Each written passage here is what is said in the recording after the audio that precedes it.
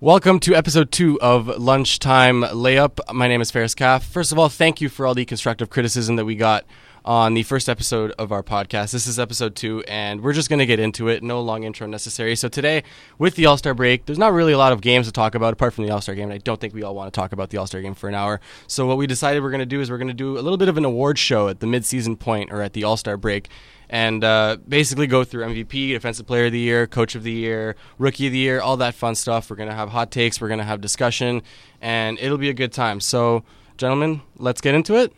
All right, so the first thing we're going to start off with is the obvious one, is the MVP. So I'm going to pass the baton off to Cam, because I want Cam to tell me who he thinks is the MVP for the 2017-2018 NBA season if it were to end today. If the season ended today, I would have to go with James Harden. It's not exactly an outrageous pick or one that's super out there, but I mean, you lead your team to the best record in the league. You lead the league in points. And honestly, just being able to facilitate everything when CP3 is gone and then mix him back in seemingly effortlessly, I'm pretty sure that the Rockets are either 28-1 or 27-1 when CP3, Harden, and Gordon all play. And so just that sort of dominance when you actually have your full roster really leads itself to him being the favorite in my mind. I think we're probably all going to agree with that. I think we all have James Harden as our MVP. Some stats that I thought were personally interesting is his usage rate has actually gone up with the addition of Paul, which isn't the most obvious thing. I think a lot of people thought that D'Antoni would stagger the two of them and stagger their minutes, but as a matter of fact, James Harden's usage rate has gone up, and his turnovers per game have gone down. So one of the things that people really didn't like about him last year was the amount of turnovers he was getting, and he's cut that out of his game. He's cut it down from 5.7 to 4.2. His three-point percentage has gone up. His field goal percentage has gone up. Like you mentioned, he's leading the team to the first seed. So I'll pass it off to Warren. Is there anything that we need to add to James Harden's case as MVP?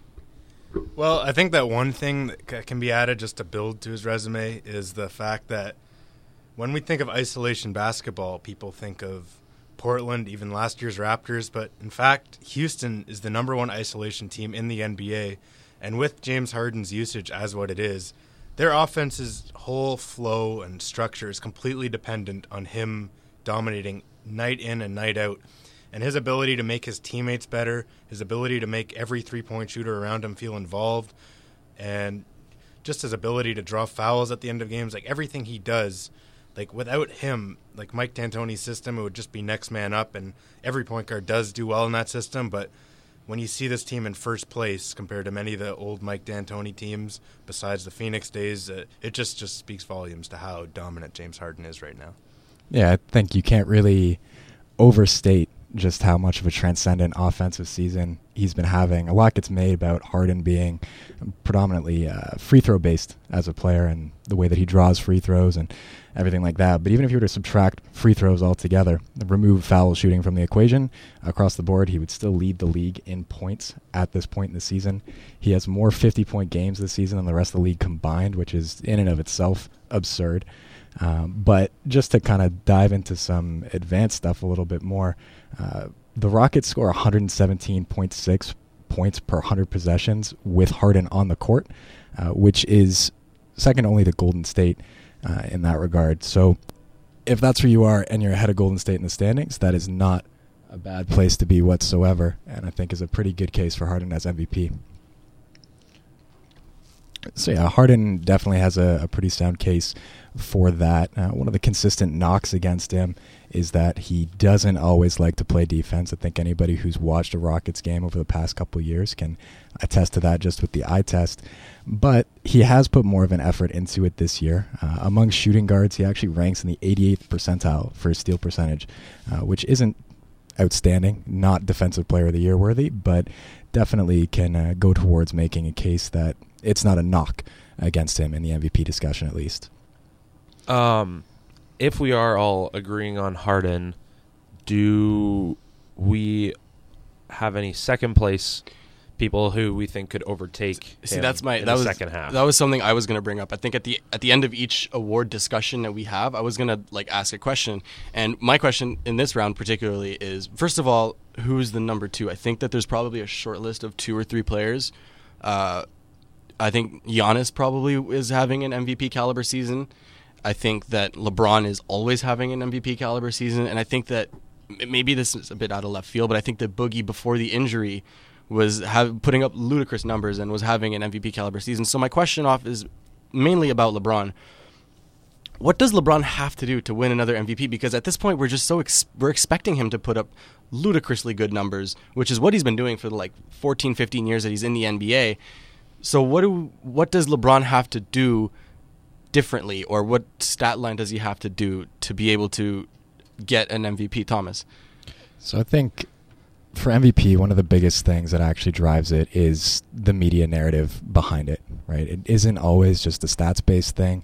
The story that goes into who the candidates are actually plays a pretty big factor. So the way the second part of the season plays out with LeBron's new team, same Cavs, completely different roster, the way that plays out is definitely going to be one of the biggest factors for it. If they go 24-2 the rest of the way, and he keeps putting up numbers like he did in the very first part of the season, I think that makes a pretty good case for him. And it's also going to depend on what happens out west, right? Do the Rockets stay in first? Does James Harden drop off at all? Do you start seeing Chris Paul dominate the play more than James Harden? All of those different things are going to play into the actual narrative for it. Honestly, I think that at the end of the day, the only way LeBron can really give himself a good chance against Harden is for the Cavs to somehow pull off a miraculous run at the end of the regular season and move into the 2nd or 1 seed. Because, from a stat perspective, he's averaging more assists than he has any season in his career. His total rebounds would be the 2nd highest of his career, and he's still averaging 26.5 a game. So from a stat perspective, you really can't expect much more from him. At the end of the day, it's just there's never been an MVP on a team with less than 50 wins, and I don't see LeBron being the first, especially with the fact that he already has 3, and there's already a narrative that he has a bunch of MVPs. So I think we're essentially all in agreement that James Harden, probably not a unanimous MVP, but of our little panel of voting, it's James Harden. Is everyone in agreement with that? Yeah. All in on Harden. So next award we're going to talk about is an award that in the NBA is probably means more than I would think it does across other sports, and that's Coach of the Year, because there is consistently a group of amazing coaches in the NBA, and every year something different happens, and certain coaching methods like pop, resting players, Steve Kerr's ball movement, and three-point shooting, which has completely changed the league. So there's a lot of coaching that goes into the NBA, and a lot of coaching, particular coaches change their system year to year to build around the players that they've got. So I'm going to pass this off to Warren. And Warren, I'd like to know who your Coach of the Year favorite is if the season were to end today. All right, so there are a lot of candidates this year. Obviously, Brad Stevens is one that you can look at, and I have a lot of respect for what he's done with the Boston roster that I really don't think is that good, and it's very young. But I'm going to lean towards Dwayne Casey, actually, of the Toronto Raptors, and I never thought I would say that a couple of years ago, but you have to give credit to his ability to adapt, and you don't know whether or not it's like something from the front office that's been changing their style of play. But no matter what the reason is, he's the head coach and he's the face of the product, and the Raptors are shooting more threes. Their bench has been absolutely incredible, and that has been a large part of his development of all these guys. Is this core of young players are all Toronto draft picks, and they're all guys that the Raptors have developed over the past 3 years. And the Raptors are first place in the East, and a lot of people talk about how the Raptors don't get a lot of respect, but I think they're actually starting to get that respect. And Dwayne Casey's built an identity for the team. They're pretty much unbeatable at home. They're 41-16. They have the best point differential in the Eastern Conference by 5 whole points against the next best Boston Celtics. And they're pretty much right there with Golden State and Houston in terms of point differential. And at the start of the year, there were a lot of question marks with this Raptors team. There were questions whether or not they should rebuild after getting swept by Cleveland. And they've come back and they've changed their whole product. They've gotten a lot better. And I really think that Casey deserves it, and it was a well-deserved All-Star appearance, and I really believe that he should be talked about for Coach of the Year. And the last point I was going to make is that they're 41-16, but they could be a whole lot better. They've lost a lot of close games to a lot of really good teams right at the end of the games. If you remember, both games against Golden State, the Raptors were right there until the last shot. San Antonio was a tough loss. So this team, they're not just beating up on bad teams. They're playing right there with everyone, and they've had many impressive wins throughout the year. And for the first time in the past, I guess in the Dwayne Casey era, it seems like a sustainable style of play to win into the playoffs. And I think that Casey deserves to get rewarded for that. Yeah, I think if you told me a year ago, 2 years ago, that we'd be talking about Dwayne Casey as a Coach of the Year candidate, I'd probably tell you to get out. I remember there was one play a couple years back. He drew up a corner three for Amir Johnson out of a timeout to win the game, and right there I was like, I'm on the bandwagon. Let's fire this man. I never want to see him in the city again. But fast forward a little bit. The Raptors this year, the biggest and most obvious difference has just been the percentage of three-pointers that they're actually taking. So last season, not including garbage time minutes, they took 26.4% of their shots were three-pointers. This year, we're up to 33.8%. That is a massive, massive swing. And it's a dynamic shift in play for a guy who hadn't really shown much of anything towards being able to change the way that his teams play. So as much as it pains me to not pick Popovich, because I think if we're just picking straight up best coach, he should win it every single year. But given the way this season's gone, and given the fact that the award typically goes to the coach who's had the most surprising change of events or the most surprising turn to the way that his team's played, I think it makes a lot of sense to give the nod to Dwayne Casey on this one as well. I hate to agree with you guys again, but I would also go with Dwayne Casey. Just to throw a different name into the mix, I would look at Nate McMillan, who's an unconventional candidate, but who, with, yes, the help of Victor Oladipo, has the Pacers at a 33-25 record. They went 42-40 last season, so they are definitely on pace to destroy that record. And I think that other than Oladipo, there really isn't a ton of talent on that team since Paul George has left. And, you know, McMillan has done a lot more than what was expected of them going into the season. And I think that while he won't get recognized in that discussion for the most part, I think that he should. If we're going to carry on that train of thought, Brett Brown could be a candidate on the Sixers, who went, I think, 28 wins last season and have already beaten that. I'm not saying he's going to be a favorite or he should be considered, but if we're going down that train of thought of has improved his team, has exceeded expectations, I think Brett Brown falls into that category. There's a couple other names that I wanted to bring up. Quinn Snyder in Utah, like, they got hot right before the All-Star break. They won 11 straight games. Donovan Mitchell has just gone off, and if they say they finish in the 6th seed, does he find a way to win Coach of the Year? Like, if they continue, obviously not win every single game for the rest of the season, but if they win, I don't know, 60% of their games, 70% of their games, they end up moving into, I don't know, the 6th, 5th seed, does that put him in the conversation? If that's the case, then you have to, because right now it's really only a 10 to 12 game sample size that you're going off of to give him that. But, like, I mean, if you look at the rest of their season, other than the win streak, it's not impressive. And so if they win 60% of the rest of their games, and then you also include the 10-game win streak, that's a much larger sample size that you could use to build a case. But for right now, I don't think that that's really viable. Mike D'Antoni. I think Mike D'Antoni should win it. He's my pick. Mike D'Antoni has, obviously, James Harden, who we mentioned is a ridiculously good MVP candidate, and and for us he was a unanimous MVP, but in the process of getting Chris Paul, he has had to trade away Pat Beverly, who was arguably their best defender last season on the perimeter and was key to their style of play. Lost Lou Williams in the process. Lost Montrezl Harrell, Sam Dekker, who weren't exactly key players, but who still provided nice depth.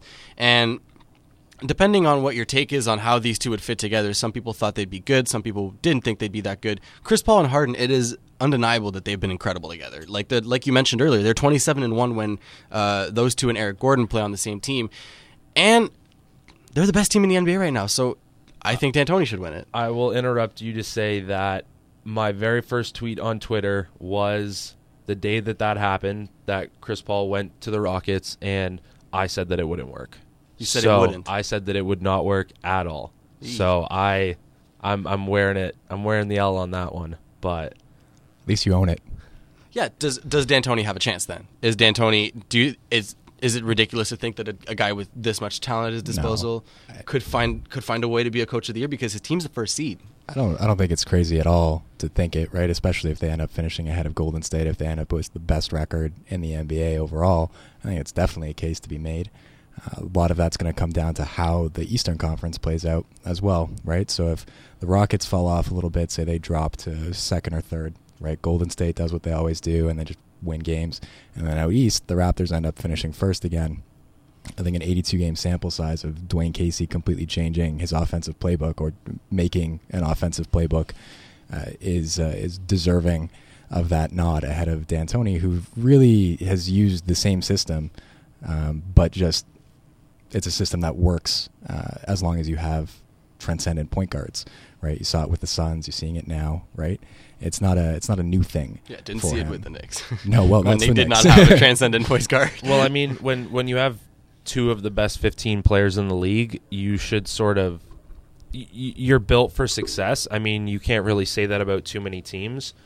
So yes, obviously he does have some help, but you're right. They did lose a lot in bringing CP3 in, and obviously there's just as much work to do on a player's end as there is from D'Antoni's side, but he definitely has worked with what he has, and the fact that, other than Harden and CP3, their team really isn't amazing, and to put those parts together is pretty impressive on his part, so I would definitely put him in consideration for Coach of the Year. Yeah, I just want to add to Thomas's point, and I do agree that this is kind of just Mike D'Antoni's system, and he has all the pieces to make it work. And, looking back at the Los Angeles Lakers team that he coached in 2013, 2014, he ran the exact same system with Kendall Marshall and Steve Blake as his 2 point guards. And those two guys, they had career years offensively, but the team didn't win. But Mike D'Antoni's system is just designed to shoot as many 3-pointers as possible, have your offense run through the point guard, drive, kick, just try and outscore teams as much as possible. And, it's not to take anything away from him, but I think when you have Chris Harden and James Paul. Yes, the new dynamic duo in Houston. Chris Paul and James Harden, when you have those two together, it's pretty hard for this system to fail, and he has all the tools in place. So I think that it should be expected that this team is where it is, but that's not to take away from the job that D'Antoni's done. But how much do you value the work he's put in when, in reality, this probably wouldn't work if he didn't have two of the greatest playmaking point guards of all time on the floor together for 38 minutes a game. So, does anyone have anything else to say to that?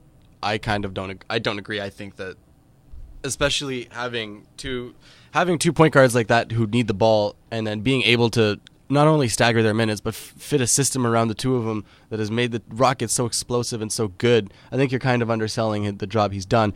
And it's not just that. He's been able to make Ryan Anderson a really good player. He's been able to Eric Gordon has had 2 straight incredible seasons, and we're going to get to that later, but I think you're kind of underselling the job that D'Antoni's done. I think that the Rockets are where they are now, and I think more of that has to do with how D'Antoni's been able to build a system around James Harden and around Chris Paul, because people will always say this, but the D'Antoni system and James Harden are a perfect match together.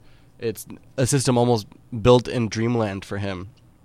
And the fact that he's got Chris Paul now, and the fact that he lost a lot of depth and lost a lot of key players in the trade and was able to recover, and now that they're the first seed ahead of the Golden State Warriors, I think that if the season were to end today, right now, I think D'Antoni would be my Coach of the Year.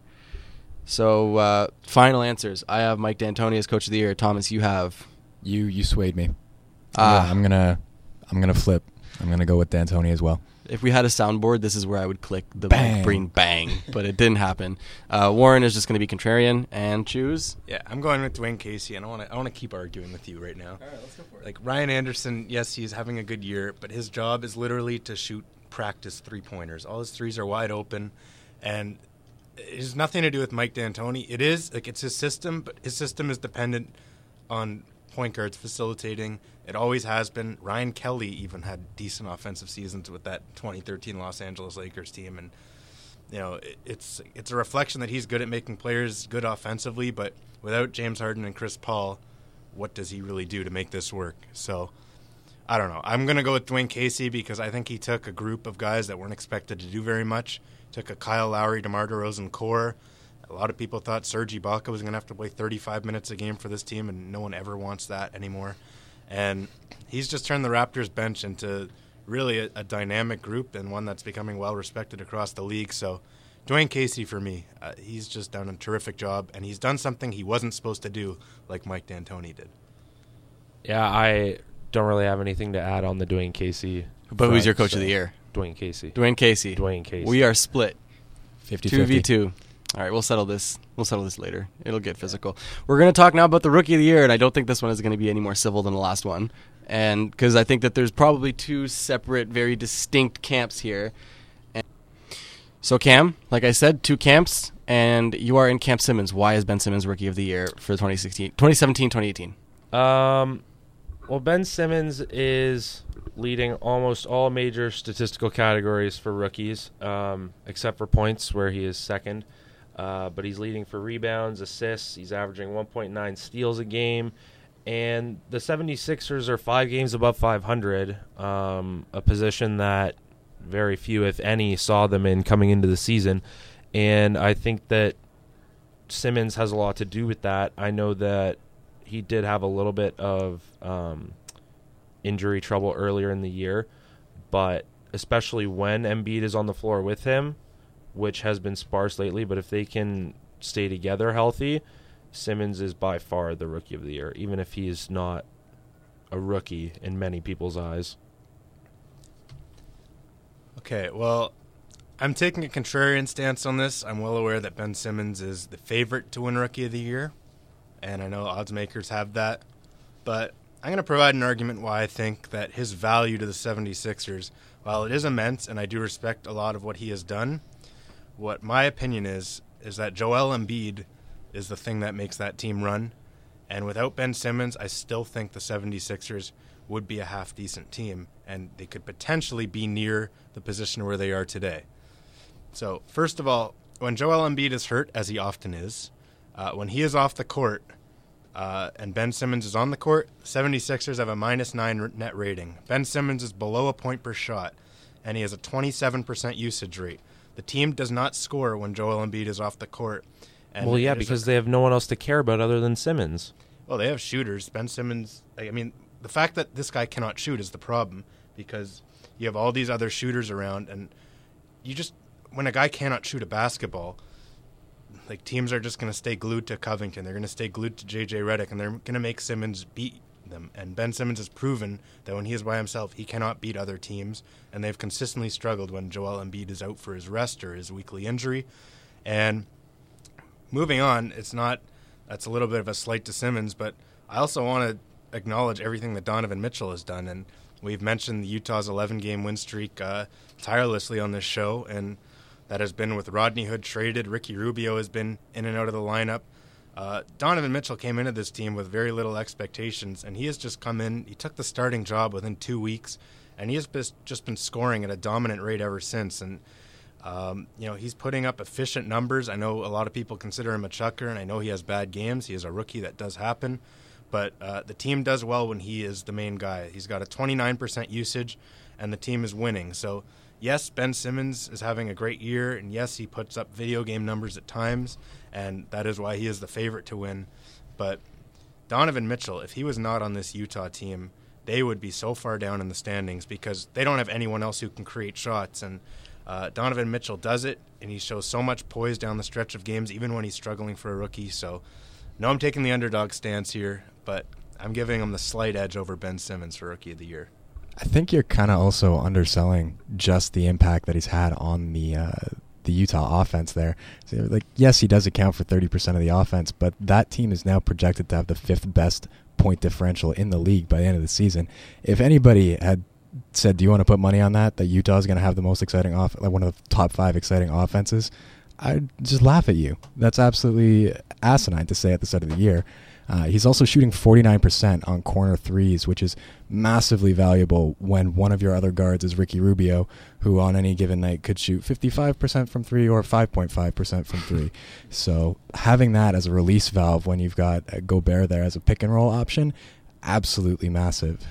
But I've been getting a lot of death glares from Ferris, and let's hear his take on this one. All right, I have a couple things to say. First off, you mentioned the Simmons stats without Embiid.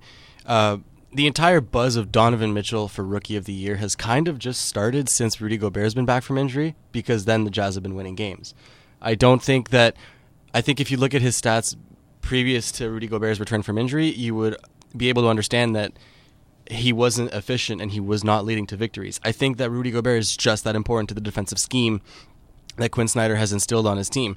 And I think that a lot of the winning, although Donovan Mitchell has been incredible and impressive, and I don't want to slight the kid because I think he's an incredible player and I think he's going to have a great career in the NBA, I think that if we're going to bring up Simmons away from Embiid, we should bring up Mitchell's team record away from Rudy Gobert. Furthermore, as of right now, like I said, if the season ended now, you'd have a Rookie of the Year who did not make the playoffs. I don't think that that's very fair. Considering the next closest one is a rookie who is in the playoffs and is not a landslide victory for Donovan Mitchell. It would be a close victory.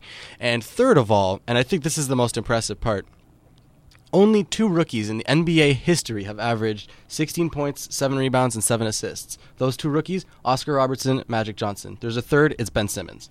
If the season were to end today, he would average 16, 7.5, and 7.7. So I think that that's pretty good company. I think that if Westbrook got the MVP last year based off of averaging a triple-double and getting a triple-double, I don't want to open that can of worms again because we all know that it's going to start a war. I think that there's just way too much on Simmons' side that is being ignored just for Donovan Mitchell's shooting prowess. And I know we're not going to see eye to eye to this, but I do want to continue arguing because it's a really fun argument to have. Okay, well, you're mentioning stats, and stats are nice, but I'm talking about winning, and Ben Simmons puts up numbers, but once again, Joel Embiid is the guy who's driving that team. And Michael Carter-Williams also put up very similar numbers to Ben Simmons. He averaged 16.7 points, 6.3 assists, 6.2 rebounds per game, and he also couldn't shoot. And if Michael Carter-Williams had Joel Embiid, I think the Philadelphia 76ers would have won games back then. Not that Joel Embiid would have been very good when he was like 17 years old, but point being that, yes, Ben Simmons puts up great numbers, and I'm not saying he's the next Michael Carter-Williams because that's really mean and irresponsible of me to say on the air, but I'm also just saying that you have to take some context with the stats and realize that Joel Embiid is the guy that's driving this team, and that is something that I value maybe more than most vote givers. But I think that you could say the same thing about Rudy Gobert. I mean, you want to talk about winning, you take away the 11-game win streak, and they're 19-28, and that's the 11 games is 1/6 of the season. So I'm going to take the 85% sample size over the 12% sample size. And also, if you mentioned winning, but then you went off into a hypothetical tangent that if Michael Carter-Williams had access to a transcendent center, then he would be winning more games. I would have access to a transcendent center and win more games. That's just obvious. But I think that people are underestimating Simmons. He's a point guard. He's a 6'10" point guard. He is the entire team's offense runs through him. Even though you want to say Joel Embiid, a lot of players are designed for Embiid, but it's Simmons who pushes the pace. It's Simmons who sets the half-court sets. It's Simmons who's able to find Covington, Saric, Redick, now Bellinelli for corner threes and for open looks. And he's got, I think, 6 triple-doubles on the season. That's most by a rookie since Magic Johnson. It's not uniquely stats-based. And if you're going to mention winning, you have to mention the fact that his team is currently in the playoffs and the Utah Jazz are not. And that if you want to mention the with and without Embiid, you have to bring up the with and without Gobert, because there's a clear correlation that with Gobert, the Jazz win. Without Gobert, the Jazz lose. And you want the mic, so I'm going to assume that you're going to chase down block me again. I'm going to try to chase down block you. I'm currently running down the court. I've got a bit of a lane to catch you, but just saying, when Joel Embiid plays, Philadelphia is 27-17. When he doesn't play, Philadelphia is 3-8. And that is just a reflection, again, like when Ben Simmons is the primary facilitator on this team, they do not win games, and they struggle when Embiid goes on the bench. I don't blame them for struggling when it's Amir Johnson and Trevor Booker filling the void, or sometimes Rashawn Holmes. But, I know that they've done well since Rudy Gobert came back, and, again, he's really helped their defense. But Donovan Mitchell's stats are actually better when Gobert's off the court.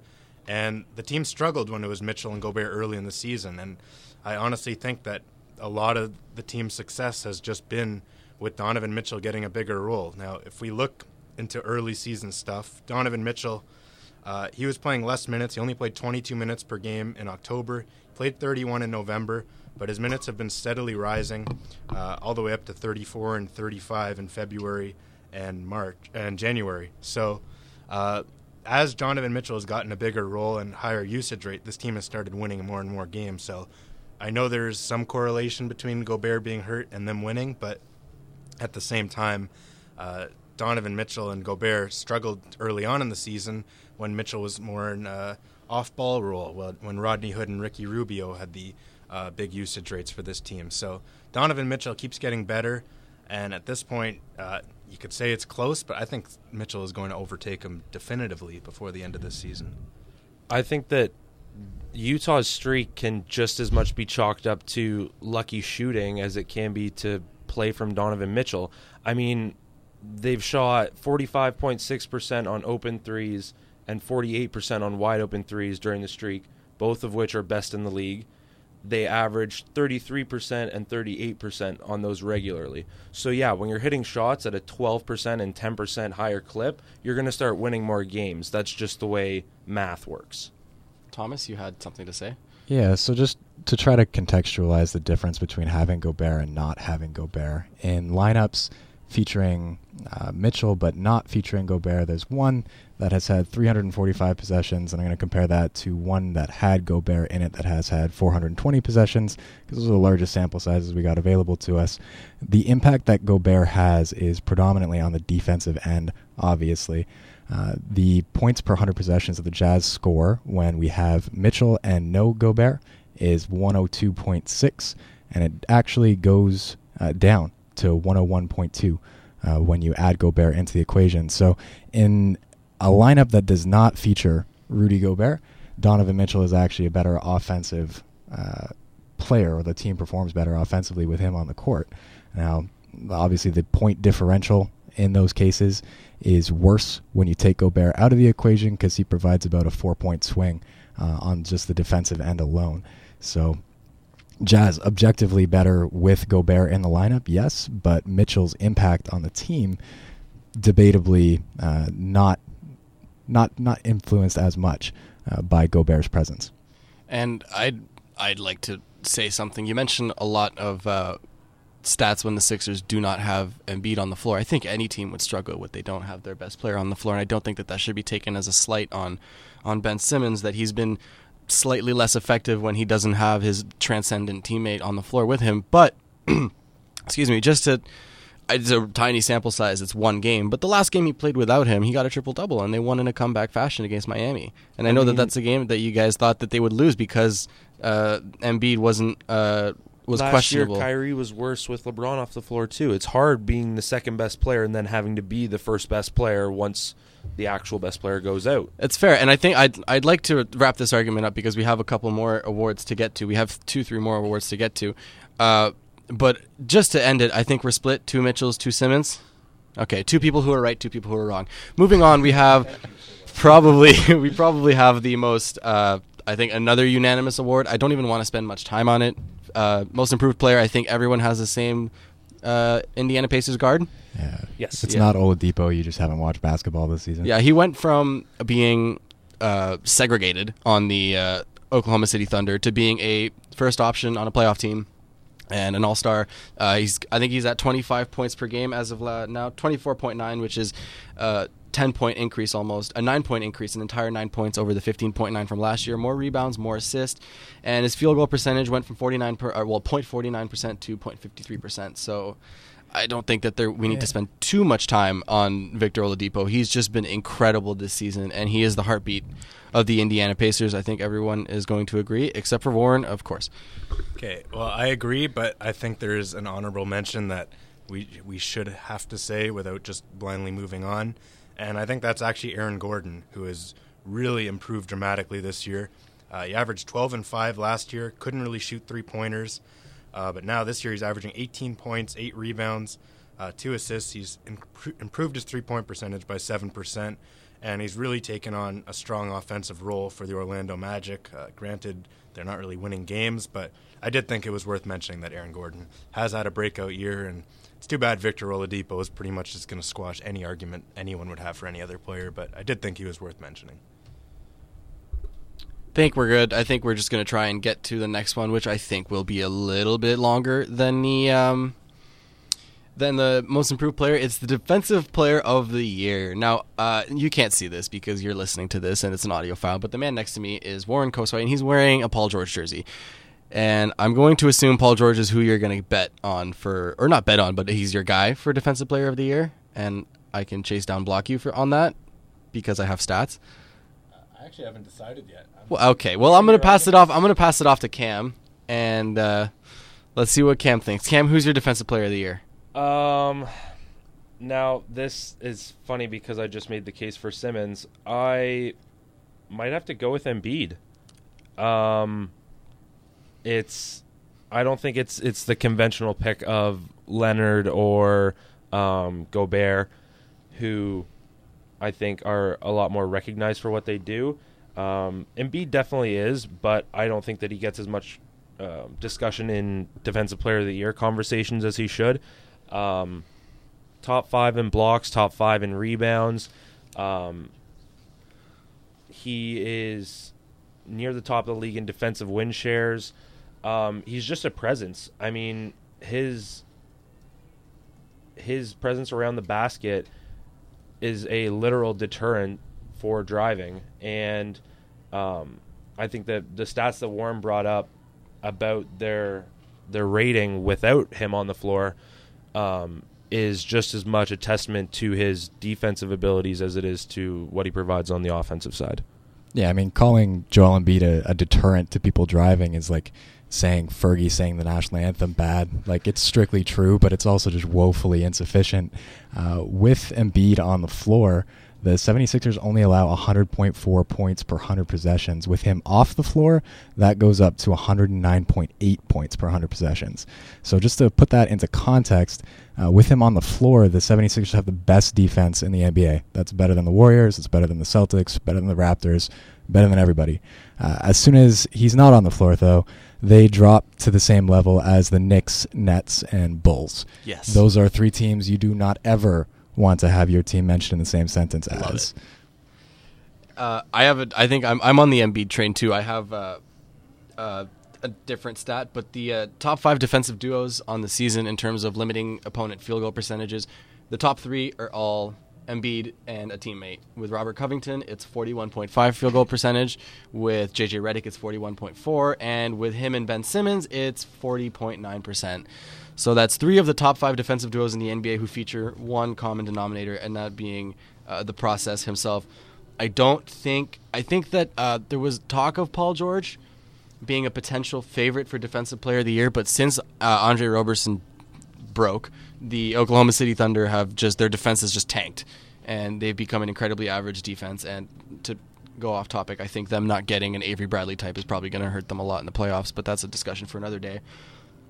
I struggle to think of any player who has as much or anywhere near as much of an impact on his team's defensive play as Embiid has mentioned. You mentioned his effect on his team, defensive win shares, blocks, steals, all that are among the top for his position, and limiting your opponent's shooting, which is shooting as king in the NBA. And if people can't shoot against you, then how are they going to score? Warren is furiously clicking through players, I think, trying to find an argument here. I'm going to pass off the mic to him. Is there someone you think that is a competitor of Joel Embiid for Defensive Player of the Year? Yeah, I do. I'm kind of leaning towards Embiid at the moment, but I'm going to go a little bit off the board here and someone that not many people have mentioned. And I really think that Kevin Durant deserves some sort of recognition for his defensive ability. I mean, this guy in his career has averaged only 1.1 blocks per game, and this year he's up right around 2. But I think that his defensive presence and really his abilities, it can best be seen just really when watching the Warriors. Like his help defense, his on-ball defense, all of which have improved tremendously this year. I don't have the stat in front of me, but I do know that players' field goal percentages have been drastically altered when he is guarding their shot tightly, and just his length and his ability to create turnovers. And there's not too much to support it. And I know that there are guys who have better defensive win shares and stuff like that, but I really think that Durant, just from the eye test, and I'm very rarely the guy who says that, but I really think that Kevin Durant deserves some votes and some recognition. And I mainly chose this. I didn't follow what you guys all had to say. Honestly, I was thinking about Durant as well. There's a couple reasons why I didn't choose him. The first being the Warriors are better defensively without him on the floor. Is that a correlation, or is that just a random occurrence, you think? I mean, I guess it could be a little bit of both, but specifically, I mean, him and Draymond are, I think, the two big key defenders for them. And so when they're both on the floor, the Warriors have a 105.7 defensive rating. With just Durant, it goes up to 107, which isn't a big difference.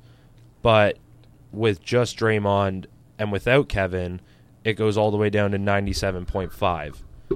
So it's literally a 10-point difference between Durant without Draymond and Draymond without Durant. And so those aren't drastically different sample sizes. They're within 30 minutes of each other in size. So I don't want to definitively say that it's a correlation that Draymond makes them better defensively than KD does, but the numbers say that. And I do believe that what Warren's saying about the eye test is true. Durant definitely does look better defensively this year. I don't know if that makes him worthy of winning the award, though. But like I said, I would definitely have him in my top 3. That's fair, and I think sometimes the on-off stats can have flaws. Like Kawhi Leonard, actually 2 years ago, the Spurs had a worse defensive rating with him on the court. And obviously that is not a slight at Kawhi Leonard. It's just sometimes when he was standing in the corner, he would force the other team would just go guard, pick and roll with Tony Parker and Pau Gasol and just abuse them. So sometimes there are other factors, but I do believe that Kevin Durant, I think that those stats you were talking about had to do with honestly just the time that they're on the court. Like Draymond Green, he'll be on the court with the second unit with Iguodala and David West, and those types of units are really dominant and have great net ratings. So I think that sometimes those stats aren't a reflection of the defensive player that we see, but I still think Durant is a guy that is worth mentioning for the award anyway. So we got 3 Embiids, final tally, 3 Embiids, 1 Durant. Are you comfortable with that being said on air? Lock it in. Yes. Lock it. Okay. All right. We're good. So 3 people who are right and a Warren. And now we have our last award, 6th Man of the Year. 6th award, 6th man. Bang. Now let's go on to Thomas. Thomas, who's your 6th Man of the Year? It's Lou Will. Does that count?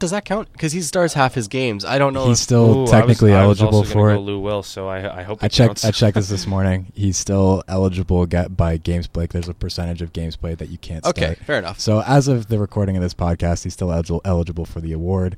And since we're doing, as of today, awards, he counts. Typically, 6th Man of the Year doesn't go to the most impactful player off the bench. It goes to the best scorer off the bench. I think the fact that Lou Will was making a case for being an all-star worthy player this year kind of speaks to the fact that he has had a very, very dominant season offensively, as he tends to do in his chucking role off the bench. I do think, and I'll preface this with saying that I think Eric Gordon also has a very strong case to be made for this award, but for me it's Lou Will for this one. Yeah, I got Lou Will too. I kind of just decided on the spot that I was going to go with Lou Will because I was under the impression that he wasn't able to win the award, but now that I know he is, I'm going to go with Lou Williams. He's averaging 23 a game, I believe. Yeah, 23.2 a game, 37% from 3, 89% from the line, 44% from the field. For example, compared to Eric Gordon, I almost said Aaron Gordon, 41% from the field, 33 from 3, and 81 from the line. They're both incredible players to have off the bench, and it's really stupid that Houston had both last year, which again just goes to show that they lost a lot of players, a lot of quality players in their trade for Chris Paul. But I think I don't want to say it's no contest because there definitely is an argument to be made for Eric Gordon to win if you value being the sixth man on the first seed versus being the sixth man on the toiling in mediocrity Clippers. I'm going to go with Lou Williams because I think he just has the best stats and therefore deserves to be the sixth man of the year. I'll pass it off to Cam. Pass it off to Warren then. Yeah, Drake didn't write a song about six man with Eric Gordon. I think the vote is pretty simple. Bang. Yep. That, Lou Will. can't say it better than that. Unanimous. So we have 2 unanimous awards. We had MVP, that was James Harden. We had Sixth Man of the Year, which was Lou Williams. Coach of the Year, I had Mike D'Antoni. You had Mike D'Antoni, Thomas. Correct. You had Dwayne Casey. You had Dwayne Casey. So we had a split. We also had a split with Rookie of the Year. 2 Ben Simmons, 2 Donovan Mitchell, and then Defensive Player of the Year, 3 Joel Embiid, 1 Kevin Durant, and Most Improved, 4-way sweep for Victor Oladipo, 4-0. So that's it, guys. There was no basketball this week, obviously, because of the All-Star game. There hasn't been a lot of news. Charlotte fired their GM this morning, but I don't really think that we need to mention that too much because it's Charlotte. It's Charlotte, and at the end of the day, it's like it's Charlotte. Sorry, Tate. So thank you for listening to episode 2. If you've made it this far, thank you again. 45 minutes of us rambling on about basketball must not be the easiest thing to listen to, but thank you if you have. If you have any more constructive criticism, any more comments that you'd like us to look into, thank you. If you have any ideas for more segments on the show, everything is welcome. Thank you. This has been Lunchtime Layup, episode 2. I'm Ferris Kaff, joined by Cam, Warren, and Thomas, and we're out. See you next week.